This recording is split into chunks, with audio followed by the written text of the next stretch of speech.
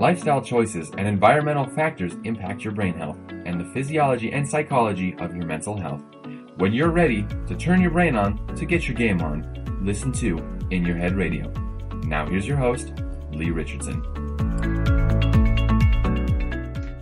Well, thanks for joining us today. We've got a really interesting show, and it actually, it kind of touches on lifestyle choices that we make. I've got Joan Iflin, and she is a PhD in addictive nutrition, which that's so intriguing to me. She also has an MBA, and she's been creating breakthroughs in recovery from food addiction, started in 1999 with her first book, and all the way to 2018 when she has written a textbook, Processed Food Addiction, Foundations, Assessment, and Recovery. She's also founded the Online Addiction Reset Community, ARC, in 2016. She has a website, foodaddictionreset.com, a Facebook group, Food Addiction Education, and another website, foodaddictionresources.com, and that provides free support. The Reset Week is the first online video program for withdrawal. And it's a program training that really does train addiction reset community leaders. Dr. Iflin is the lead author of the first scholarly description of processed food addiction and definition of addictive foods. And I can't wait to hear that. Thank you so much for joining with me today, Dr. Iflin. I'm just so honored to be here and just really grateful for your interest in the topic. It is fascinating, I think. It is fascinating. And, the thought that there are addictive substances hidden in our food, the processed food that we eat, that's pretty scary. Well, it's not the first time that an addiction corporation has hid addictive substances in their products. These are the same people who hid extra nicotine in cigarettes. And it's part of the addiction business model. I know it's an odd combination for me to have an MBA and a doctorate in addictive nutrition, but they go together kind of tragically well. This all started when Big Tobacco came and bought Kraft, Nabisco, and General Foods in the space of 3 years in the mid-1980s. And there's just a business model. It's a business model that's used for alcohol, vaping, marijuana. The pharmaceutical industry used it to market opiates to doctors. And one of I call it the 5 A's of the addiction business model. And one of them is to hide the addictive properties of the product. So how hard is that to do? Is it easy? For processed foods, it's very easy because even before those big acquisitions in the mid-1980s, tobacco had already gained experience transferring tobacco marketing, addictive tobacco marketing, to children and sugar. So a tobacco company bought the Kool-Aid and Hawaiian Punch and Capri Sun, and they already were developing expertise in how to addict children to sugar. So sugar is a commonly accepted drug. It's a drug. The brain doesn't know sugar from cocaine, except that sugar's a little bit worse. So they already had a lot of expertise in how to addict children to sugar. The next A of the addiction business model is young age of onset. The younger you can get, whether it's a human or a laboratory animal, the younger you addict that person to anything, the harder it will be for them to give it up. So this is why the tobacco companies tried to market Camels to 10-year-old boys through cartoons. Now, at that time, we had really strong regulation, and the government made them stop doing that. And people knew that cigarettes were not good for children. But they've been able to position sugar as, the friend of children, and kind of a right of children. So they're quite expert at this. They've had a lot of experience at it. Well, you're right. When I think about the relationship that kids have with sugar, many times sugar's a reward. Oh, it's your birthday. Let's have cake and ice cream. Or if you do really, really well, mom will get you a cookie. Or, I mean, it is a reward. And that in itself makes us crave it. Yes. We associate it with good things, and it just becomes a stimulant by association. So just what you're describing, people associate it with love. And so when they get into a loving situation, boom, suddenly they have cravings for sugar, and it's by association. It's quite awful. Well, think about it. Valentine's Day, get a box of chocolate for Valentine's Day. And with the Christmas, oh my gosh, that's almost, I have clients that just say, now it's Christmas and that is my license to indulge. And and they look forward to it. They actually plan around it coming and how they're going to react to it. Is that a sign of addiction? When you're planning how you... So it's very interesting, but over 50 years, the American Psychiatric Association defined 11 signs of addiction.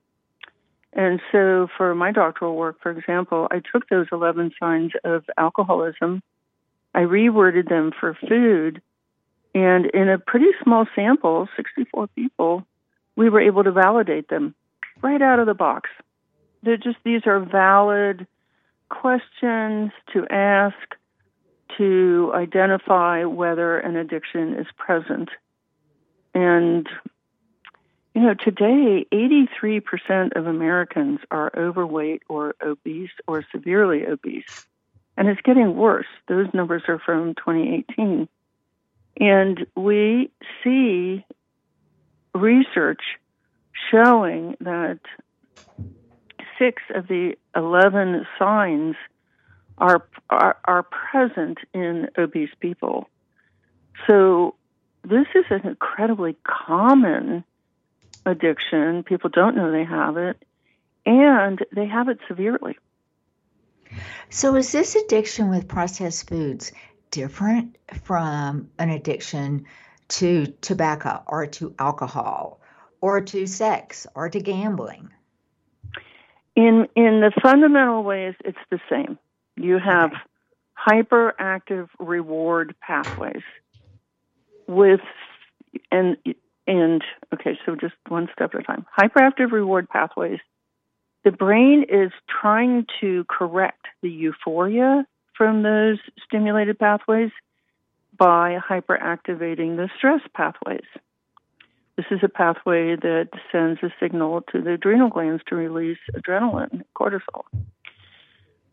So as those two pathways in the brain become more and more sensitive and more reactive, which means they're hyperactive more and more of the time, you're pulling the blood flow away from the frontal lobe. So you have less and less executive function, learning, memory, attention span, decision-making, impulse control, emotional processing. And that's the tragedy of any addiction, which is cravings are now dominating the brain. Stress is dominating the brain. And the rational thought that might bring you out of it is not working. So this is why we should have such deep, deep compassion for addicted people. They have lost their braking system. Well, and oftentimes, addiction is viewed as it's just making poor choices or lack of self-control. And the way I view addiction is a brain disease. Everybody's brain it wires and fires differently. but it definitely, there's so much more to it than just, not being able to say no to chocolate or wanting your comfort food. So when Yes. people, how do people determine? It's so interesting because this processed food, I get ask advice every week about diet advice, and my only Mhm. advice that I give is stay away from processed food. If it comes in a bag, Yay. a Thank you. box, a can, if it's good for 2 years, there's a lot of stuff in there that's not good for Mhm. you. Mhm. And Mhm. but so many of us, I mean, a part of it is our schedule, part of it is, we're an instantaneous society these days. We want it now.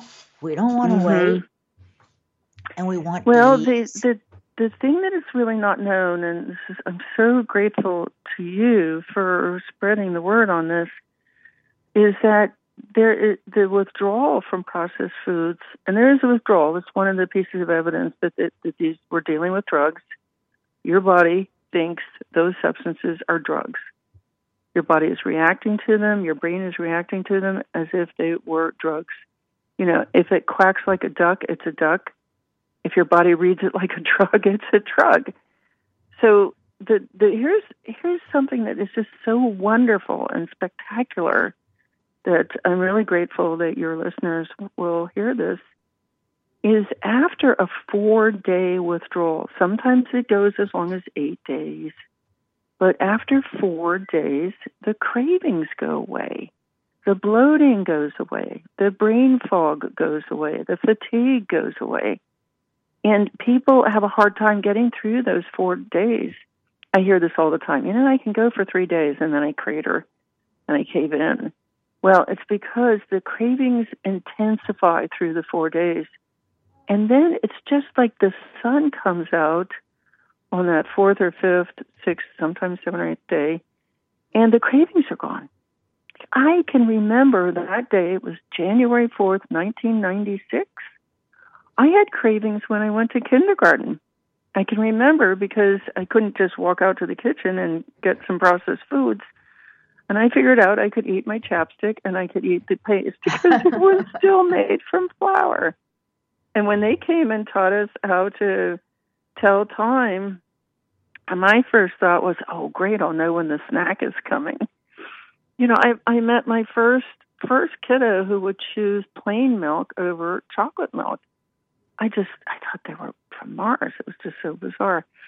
So I knew I went to kindergarten with pretty severe cravings. I didn't know that you could get rid of them. And I was shocked on January 4th. I remember exactly where I was. I was at my dining room table doing some work. And I looked up at the clock and it was noon and I hadn't thought about food. And that was the first time in my remembrance that I had spent 4 hours not thinking about food. So people get the idea that if they don't eat processed foods, they're going to be fighting those cravings the rest of their lives. No, it's a very short time. And you talk about instant gratification. As long as the processed foods are out of your diet and you have a nice full, you're not restricting calories, you can eat and be full, you'll still lose weight because it is the processed foods that are creating the extra weight.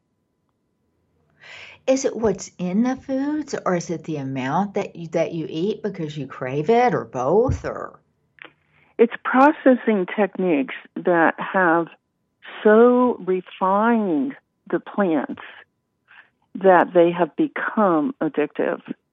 So plants, edible plants, have natural endorphins in them. It's a wonderful thing that Mother Nature gave us, which is we're not just going around chewing on things so that we don't die. We actually have enjoyment. We enjoy them. So what happens in modern day processing, this really started in the 1900s when the big steel rollers came into the flour mills and they could refine grains down to a very, very fine powder, which then gets into your system very quickly, and then you get a high off of it. followed by a crash. And the crash is so unpleasant that you will eat it again. This is not hunger. This is drug reactions. You'll eat it again to try to get out of the crash. So the big breakthrough, now one of the A's of the addiction business model is affordability. And the big breakthrough for the tobacco companies, why did they wait till the mid-1980s? They bought Hawaiian Punch in 1963. Why did they wait for all those years? Because the price of sugar. So sugar was controlled by another addiction cartel, the sugar cartel in Florida. So what happened in 1980 is that high fructose corn syrup came on the market. And all that corn, the agricultural department had taken the quotas off of corn. There was a glut of corn everywhere. Well, the big agribusiness companies wanted to sell all that corn. And so I think the USDA just sided with the corn and wheat companies and stood by while the tobacco industry created these addictions. They thought, well, great, we'll sell the corn and wheat. And so that was the final piece that the tobacco industry really needed, because the product has to be affordable enough to be used often enough to create and then sustain the addiction. So it's why when tobacco, we finally got a grip on what was going on with tobacco, one of the public policies was to tax the heck out of it. So take away the affordability of the product. Well, we don't have that in processed foods. So that was the big breakthrough. So, when you look at the food industry, it's a huge business. How much of that is based on processed foods? I don't have that exact breakdown. Actually, give me a guess. I do. Yeah, let's go at it sideways. 65% of what Americans eat is processed. Oof. Yeah. So you know what? You asked me a question and I lost my train of thought, so let me go back to it. You asked, so what is hidden in our food? Some of it's not hidden at all. Sugar is addictive. High fructose corn syrup is addictive. All the sugars, anything that tastes sweet, a concentrated sweet taste, is going to send off the dopamine pathways. Flour is so highly refined now that it's just a plain old carbohydrate high, and it corresponds with serotonin. And then gluten has a natural morphine in it. It's called gluteomorphine. And if you just eat the normal wheat, like European wheat or Mediterranean wheat, it's not enough to get you high. But when you finely grind it, and then American wheat has double the normal rate of gluten in it, it can become addictive. Excessive salt. We see there's new research showing a withdrawal syndrome from salt. Then dairy. Dairy is a substance that is designed to put a 100-pound calf to sleep so that it'll absorb nutrients. It has 4 different kinds of morphine in it to do exactly that. So it's, and then when you concentrate it into cheese, you might as well be smoking it. It's a drug. So, and then processed fats. I have seen a couple of good studies recently on rats becoming addicted to Crisco, just on a regular schedule. And then, of course, caffeine, which is served with a lot of processed foods, and then food additives. So the food industry occupies quite a bit of the Food and Drug Administration, and they're not really monitoring what's in food. The last time I looked, there were 15,000 food additives.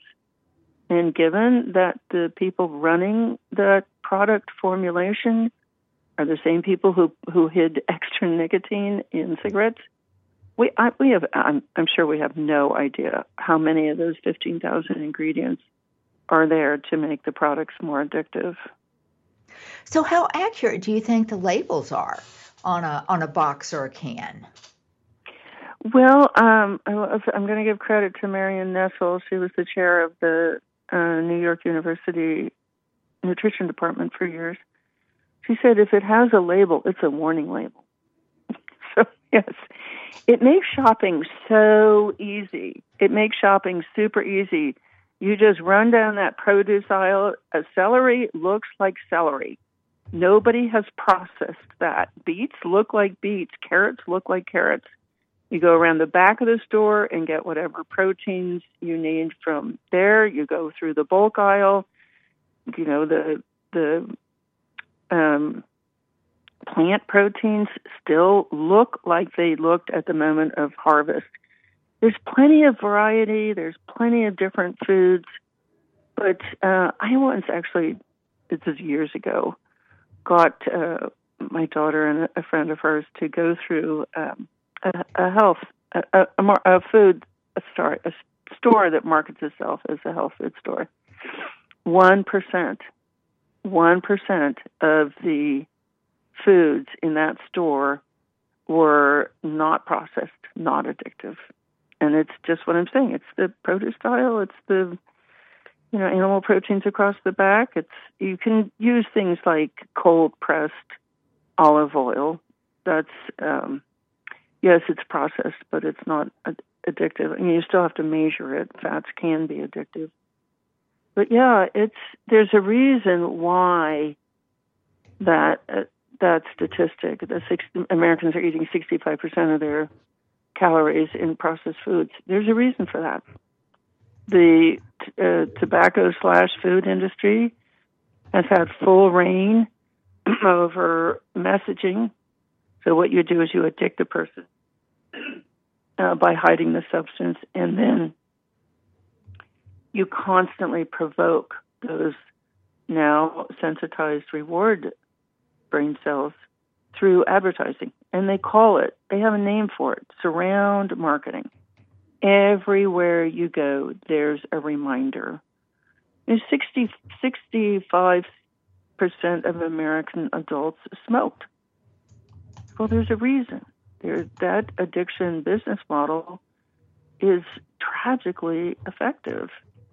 So the other two A's are advertising and availability. When they were taking out the cigarette machines, they were putting in snack and soda machines. It's just diabolical. Well, it certainly is scary. There's no doubt about that. So why don't people know about processed food addiction? Well, the tobacco executives were quite wise. They were beat up in the courts. They were beat up in the media. So when they slid into processed foods, they were ready. They also had a big partner, now not a literal partner, but a figurative partner in the pharmaceutical industry. Because processed foods attack cell function. They create a lot of debris when you combine sugar with fat, and then the cell burns that. It creates kind of like trash, glycation and oxidative radicals, and the trash builds up in the cell. Plus, the person's not getting high quality fats. High quality fats create the cell membrane, so the membrane is not functioning very well. The mitochondria, the powerhouse of the cell, becomes overwhelmed by the amount of sugar and fat being pushed into the cell, and the cell loses its ability to clean itself. So now you're in a body where at the most fundamental level, the cell level, the body is breaking down. So I've been in the field for 26 years. I've had my online recovery community for 4 years. I have seen so many things get better or even disappear completely that if somebody asks me, do I think, XYZ will go away? I say, well, let's get the processed foods out and see what's left. unless it's been surgically removed, or you've lost it in an accident, or it's completely eroded away, like cartilage will erode away, it will start to work again. The hard wiring, the human's hard wiring is still there. And well, that's and good really, to hear. Yes. I mean, this is why I would recommend this without reservation for anybody. Just try it. Because the thing, like for me, I had those cravings since, it could have been since I was born. It could have even been in utero, because my mother's blood that was coming to me had sugar in it. So we do have evidence now that when mothers are eating processed foods, their babies are born with organs and glands that have already adapted to chronic high levels of sugar in the blood. Well, and that makes sense because we know that trauma can occur in the womb. So, that makes a lot of sense to me. And when I think about as our bodies just normally function, like all day long, those neurons and dendrites, they're wiring and firing. And when they're doing that, they're creating toxic waste. And that's why, sleep is so important. So those little glial cells can come out and clean that mess up. So listening to you talk, I mean, what's going on, I always say that the body keeps score of what's going on in the brain. And listening to you talk, it really does. We've got a minute before we go to break. If we can leave our listeners with one good takeaway from the first half of the show, what would it be? I like your word environment. So clean up your environment. You can't clean up your food until you've cleaned up your environment. Well, you're right about that. And who's in control of that cleanup? So that has to be negotiated with your household members. We're just about to move into workplace consulting to help workplaces clean up their environments.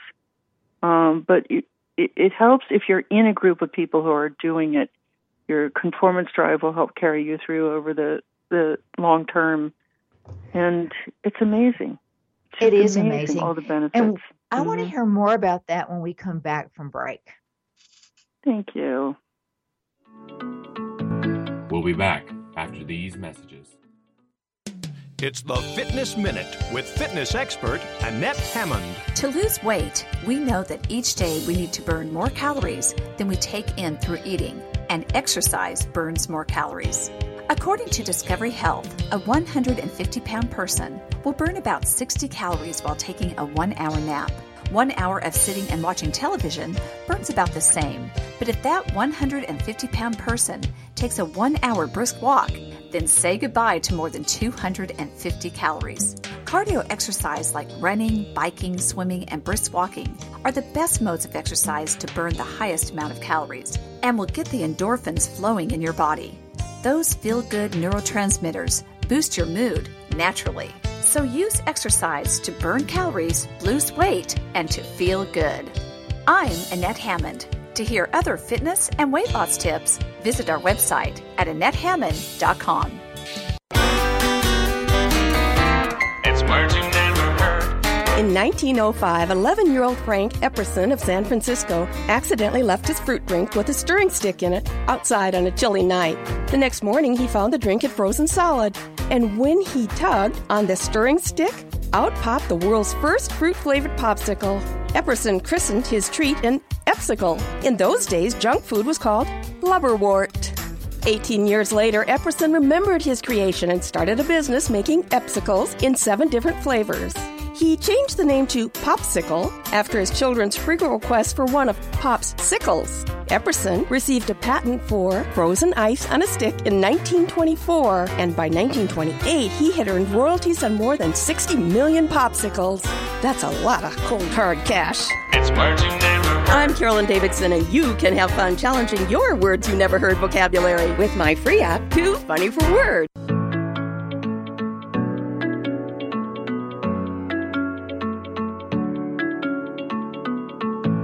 We're back. Now here is your host, Lee Richardson. We're back, and right before break, we were talking about the different types of factors that come into play with food addiction. And one of the terms that I heard, Dr. Ifan, I heard you say was conformance guide. Can you tell me a little bit about that? Yes, I'm so glad you asked about that. So this is so interesting to me, but a lot of people know about our hierarchy of needs, and the most basic need is food, water, shelter. But when you really stop to think about it, whether you're a creationist or an evolutionist, your well-being, your survival depended on being in a tribe. This is why the Bible talks about tribes right off the bat, and why anthropologists think that people lived out their lives in small groups, 7 to 12 people, maybe gathered as a nation a couple of times a year. So in order to get water, food, shelter, you have to be in a group of people. The most powerful system in the brain in this framework is mirror neurons. They copy the people around us. They will do that until our dying day, because for all those years, no matter what framework you're looking at, you were in a tribe, you were in a group for survival. And those mirror neurons look at the 5 people you see the most, and they just copy those behaviors. So how did the tobacco industry and the processed food, how do all of the addiction merchants get people to use their products in the first place? It's because they put people in their advertisements that we want to emulate. So, for example, they made cigarettes sexy. That out of all the examples of how powerful and manipulative and deceptive these advertisers were, that is the one that really stands out. Because cigarettes are disgusting. They're repulsive. And the idea that they would be sexy, why would anybody think that? It's because they saw image after image after image of Jean Harlow and Lauren Bacall and Humphrey Bogart smoking. And so they say, oh, well, if I smoke, I'll be sexy too. This is conformance drive. This is mirror neurons. Oh, everybody smokes and they're sexy. Okay, well, sex is something we want to have because we want to procreate. So we should smoke. Or they made cigarettes rebellious. It's just so bad. And then people wanted to conform. It's not that they wanted to. So this is not choice. I think it's so important to know this. This is not the choice neurons in the frontal lobe. This is mirror neuron. It's conformance drive, and we are unconscious of it, but we do follow it. So, for example, now the advertisements for snack foods, they show somebody sitting in the dark on their sofa with the snack foods in front of them, because that's the most likely thing that the person watching is doing. It's just diabolical. And that person, people tell me all the time, I start watching TV. I am determined I'm not going to eat anything more that evening. But something takes over me, and I call it the zombie walk. You're walking towards the kitchen to get what you know is out there. Your frontal lobe might be screaming, no, we said we weren't going to do this. But the mirror neurons and the addictive pathways are activated by availability. They're dragging you to the kitchen. You're not in control of your behavior. You're so right. Everything you do, you don't do, or how well you do it is governed by the brain. I mean, the brain is in charge, and so many people, and sometimes it's that subconscious level that takes over. On a conscious level, people say, I don't want to eat anything after dinner. I don't want to eat anything while I'm watching TV. But every second that brain is capable of taking in 11 million bits of data. Research says that somewhere between 40 and 126 go to the conscious level, but we don't have to do the math. Where does it all go? It goes right in that subconscious, and we're not even aware that we've taken it in. Yep.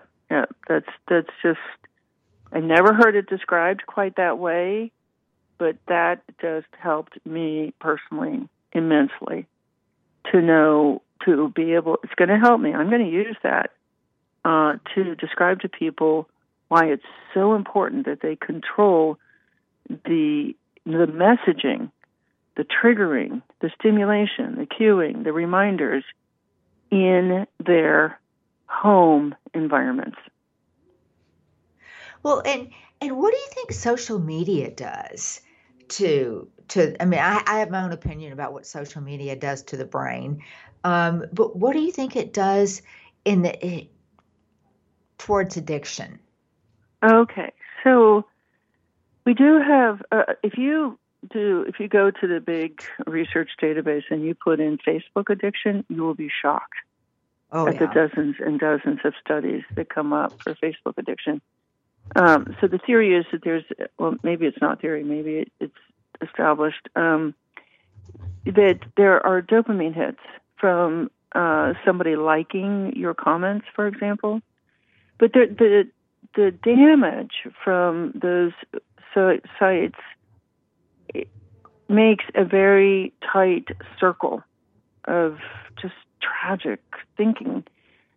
So first, the processed foods make you so tired, brain fogged, numbed out, you're too wired up to go to sleep, and you're too numbed out to do anything else. You're too tired.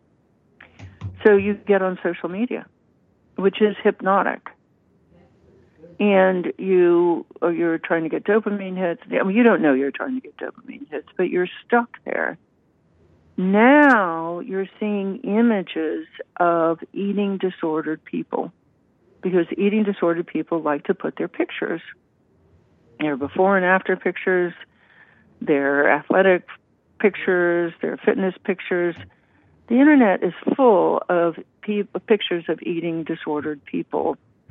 They've gone through calorie restriction, which sets up weight regain and weight loss resistance because it lowers energy expenditure. It's a defensive mechanism on part of the survival brain. So they form negative opinions about themselves, and their mirror neurons are encouraging them in the direction of this disordered eating, calorie restriction. Well, when you restrict calories often enough, the cravings just accelerate, and basic survival hunger accelerates. So now you have an additional, brand new force on that brain driving it to seek food. So if you try to diet, people say now all the time, I can't diet anymore. I just lose it right away and I start binging. Well, that's because the fear of famine brain has been activated by the dieting and the fasting.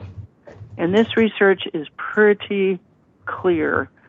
The researcher, Eric Stice, took food diaries from a group of, say, adolescent girls. He waits 5 years, and then he goes back and sees what kind of eating disorders they've developed. And the people who are dieting and fasting have developed a binge eating disorder, bulimia, and it's just so clear that the body will fight back. And it will fight back by making you binge. Well, that's good to hear, because I know many times with addiction, people feel like that they have to go outside of themselves. I mean, a lot of addiction programs incorporate the 12-step program, and I know that you come at it from a program standpoint as well. Tell me a little bit about what the approach of ARC is. Okay, thank you. when I was writing the textbook, there's a full chapter on each one of those 11 signs, 11 diagnostic criteria. There's a full chapter. I said, I've got to show people that this behavior is active in overeaters. So I remember I was sitting at my desk. I had written chapter 1, chapter 2, chapter 3, chapter 4, chapter 5. And I said, well, everybody's got this. Everybody's got that. Everybody's got this. And then I got to chapter 6. I wrote chapter 6 and I said, well, everybody has that too. Not everybody, of course, but the evidence is that people are experiencing that sign, people who are chronic overeaters. And it hit me like a bolt of lightning. Oh, my gosh. This is a severe addiction. That's the cutoff. If you're experiencing 6 or more of those signs, you're experiencing the signs of a severe addiction. Now, this is not a diagnosis, and a diagnosis takes a long interview and it's in depth. But anybody can go to our website, processedfoodaddictions.com, and take the self-quiz. It's not a diagnosis, but you can begin to see for yourself that it's a joyous thing to find out. I know it doesn't sound that way. I have an addiction. I should be joyous. Yes, because now you can get it treated and you can get it under control. You can't treat an addiction with a weight loss program or an eating disorder program. Just like you wouldn't treat an underweight heroin addicted person with a weight gain program and leave the substance in. So once I got that piece, as soon as I turned in the manuscript, middle of 2017, I started trying to figure out how to, let me back up. I'm ahead of myself. A severe addiction calls for residential treatment, really for a couple of years. You go to, the acute phase treatment, and then you go to a halfway house for a couple of years. Maybe you go on a program where you go to a halfway house at night, but you go to your job during the day. That's the level of treatment that's needed for a severe addiction. And so, we're not sending hundreds of millions of people to residential treatment. So what's the next level? Well, the next level is something called intensive outpatient. And that would be run by a hospital. And you would go to the hospital Monday through Friday, 9 to 4. You would go there all day. And I said to myself, well, no hospital is going to do this soon enough to help the people who really need it. And that December of 2017, I met Zoom. I got on my first Zoom chat. And I will tell you, my first thought was, oh my gosh, we could provide intensive outpatient over Zoom. People could stay in their homes. They could be in rehab in their cars while they're, conducting their lives, and they could get the years and years that you really need to rewire, really every brain cell. So by that time, I've been in this field for 22 years. I had tried over 14 things to help people get off these processed foods. But it wasn't until I had finished writing that chapter 6 that I realized why none of them worked, why none of the weight loss works, why none of the eating disorder stuff works. It's because it's a severe addiction. You need to rewire billions of brain cells, and you need to do it in a very calm, stress-free, trigger-free environment. So we ran our first week-long program January 1st, 2018. And, oh my gosh, after 22 years of trying this, that, and the other thing, by the end of the first day, we had 11 volunteers doing it. They were all eating clean. They had all eaten clean the entire day. And they had all started the day with tremendous anxiety. I don't think I'm going to be able to do this. I'm not going to be able to weigh my food because it's too triggering. Don't weigh your food. Just eat clean as best you can. And they were all eating clean by the end of the day. And I will tell you, I did not know. By the end of the first day, I Wow. didn't know about mirror neurons. Mirror neurons are not in the textbook. But I'll tell you what, I got myself busy to try to figure out what happened. There it was, after 22 years, an easy way to start eating clean. These are people who had been trying to eat clean for decades, and they just couldn't pull a full day together. And there they were, very first day, in a group all day long. They kept their Zoom screens open all day long. We were chatting. We were doing activities. Their mirror neurons just swung right around, latched onto that group and said, oh, this must be our new tribe. And just said, okay, well, what do they do? Oh, they eat clean? Okay, well, we'll eat clean. Mirror neurons, I cannot over-describe how powerful mirror neurons are. If for any of your people listening, this is not your fault. I really want to say that about 10,000 times. This is not your fault. This is not your fault. This is not your fault. I know this could be the first time you've ever heard that you will helplessly be copying the 5 people you see the most. And if they're eating processed foods, your brain will not let you stop eating processed foods. It's an incredibly great study. The researchers Bahr, B-A-H-R, and they discovered that your weight will conform to the weight of your social circle. This researcher went so far as to say, if your social circle is not losing weight, you cannot lose weight and maintain it. So what I did was I got super busy. I knew that I myself personally could not stay on Zoom for all the hours needed, but in a very short period of time, we had people who were willing and able to host hours of Zoom hours so that I could get off and then come back on. We already had a conference call daily. We kept that conference call and we recorded it as a podcast. So over the coming close to 4.5 years now, that we've had the ARCs, and the ARC is the Addiction Reset Community, we are now up to 16 hours out of every 24 around the world of live, I call it broadcasting, live programming over Zoom. And we have a huge library. I give a workshop every week, so we have a library of over 60 videos. So if there doesn't happen to be anything live on in a particular time, you can go into the library and get one of our videos out. Now, here's the cool, amazing thing that happens when you get into your tribe, your community. The body gives you an oxytocin release. So the body is like this chemical warehouse, chemical refinery, and it's releasing pleasant chemicals when you do something associated with survival. So oxytocin travels to the brain and regulates dopamine. This is the coolest thing ever. If you're having a craving, it's because so much dopamine or opiate or cannabinoid has leaked into your brain that it has gotten control of your behavior.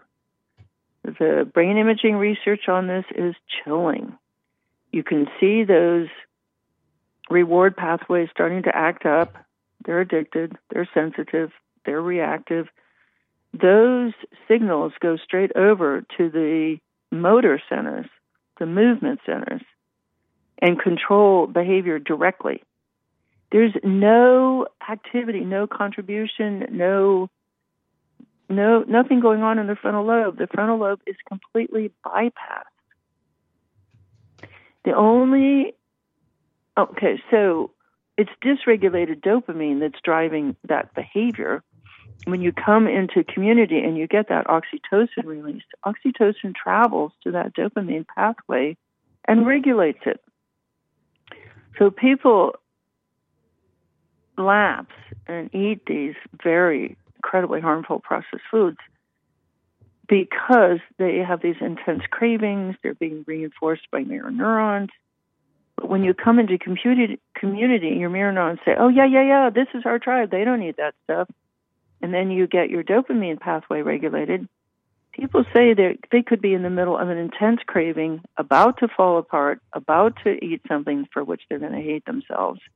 You just open up their device, whether it's a phone or a tablet or a laptop or their computer.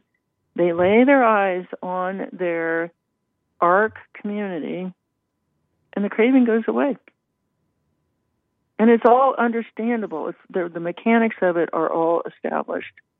So that is exactly what we do. The food piece of it and recovery from loss of control over behavior is about 20%. We get that. Our people are eating clean. But here's the thing that I only realized in the last couple of years, which is when you grow up as a child addicted, every cell develops in an addicted brain. And every crisis is settled by going out to the kitchen and getting something. So people don't have basic life skills. They don't have relationship management skills, stress management skills, sleep management skills, movement management skills. They don't have food production skills. They don't have emotional processing. And remember, now the frontal lobe is impaired. We have cognitive impairment. So this is the big breakthrough, I think, that the ARC really provides, which is that it's very hard to teach, read a book, absorb the book, change your behavior, because that frontal lobe, the learning and the attention span and the memory are impaired. They haven't had enough blood flow for decades. So you rely on the mirror neurons to teach all those things. You need stress management. You need relationship management because stress will activate the addiction. And it just works. You make it very, very easy for people to be around people who already have those skills. Mirror neurons will just kick right in and copy them. Well, I think that's a great point to make. We're kind of winding down. I think we've got about 3 or 4 minutes left. And, what I want people to walk away with is the fact that they can understand that they can do something about it. And it's not just, it's not just the fact that they are making bad choices around their food or that they're not doing what they should be doing. There's so much more to it. So in the last 3 minutes that we have, let's kind of give people an overview of what, if they decide they want to address their food addiction, how can they do it really quickly, and what are the steps? So go to processedfoodaddiction.com, and I would take the self-quiz because it's going to cement in, oh yes, okay, I do have this, yippee-ki-yay, now I know what to do, and now I know why nothing else has worked. So start getting rid of that guilt, that self-blame, the self-loathing. This is not your fault. And then if you scroll down, you'll come to the Addiction Reset community. Just click there. It's not a contract, and it's not expensive. It's $59 a month, and you have control over your credit card. You can go to the website and take off your credit card anytime. We want people to stay because they want to stay. And you will get your own advocate. We are training advocates. Any of your people need a job. The people whom we train have a job with the ARC. It's all peer support. We don't have a license. We don't have one license in the whole operation. This is 100% peer support, but it provides the crucial element, which is mirror neuron engagement. It's very easy to get your mirror neurons to swing over, latch on to healthy people, and start copying them. So no matter how many things you've tried, this is brand new. It's a huge breakthrough. And it was never about you. I'm sorry, I'm going to start crying, but it was never about you. Those programs were not designed to address the severe addiction. Nobody ever called you up and said, hey, would you like to have this really distressing addiction? No, they hid substances in your food. They told you drugs were food, and they did it very powerfully. But have hope. I just want your people to have hope. That is a great line to end on, is have hope, because without that hope, you won't have the motivation. You won't have you just won't have the energy to get up and go do it. Dr. Eflin, thank you so much for being on my show today. And again, it's foodaddictionreset.com. There's a Facebook group, Food Addiction Education.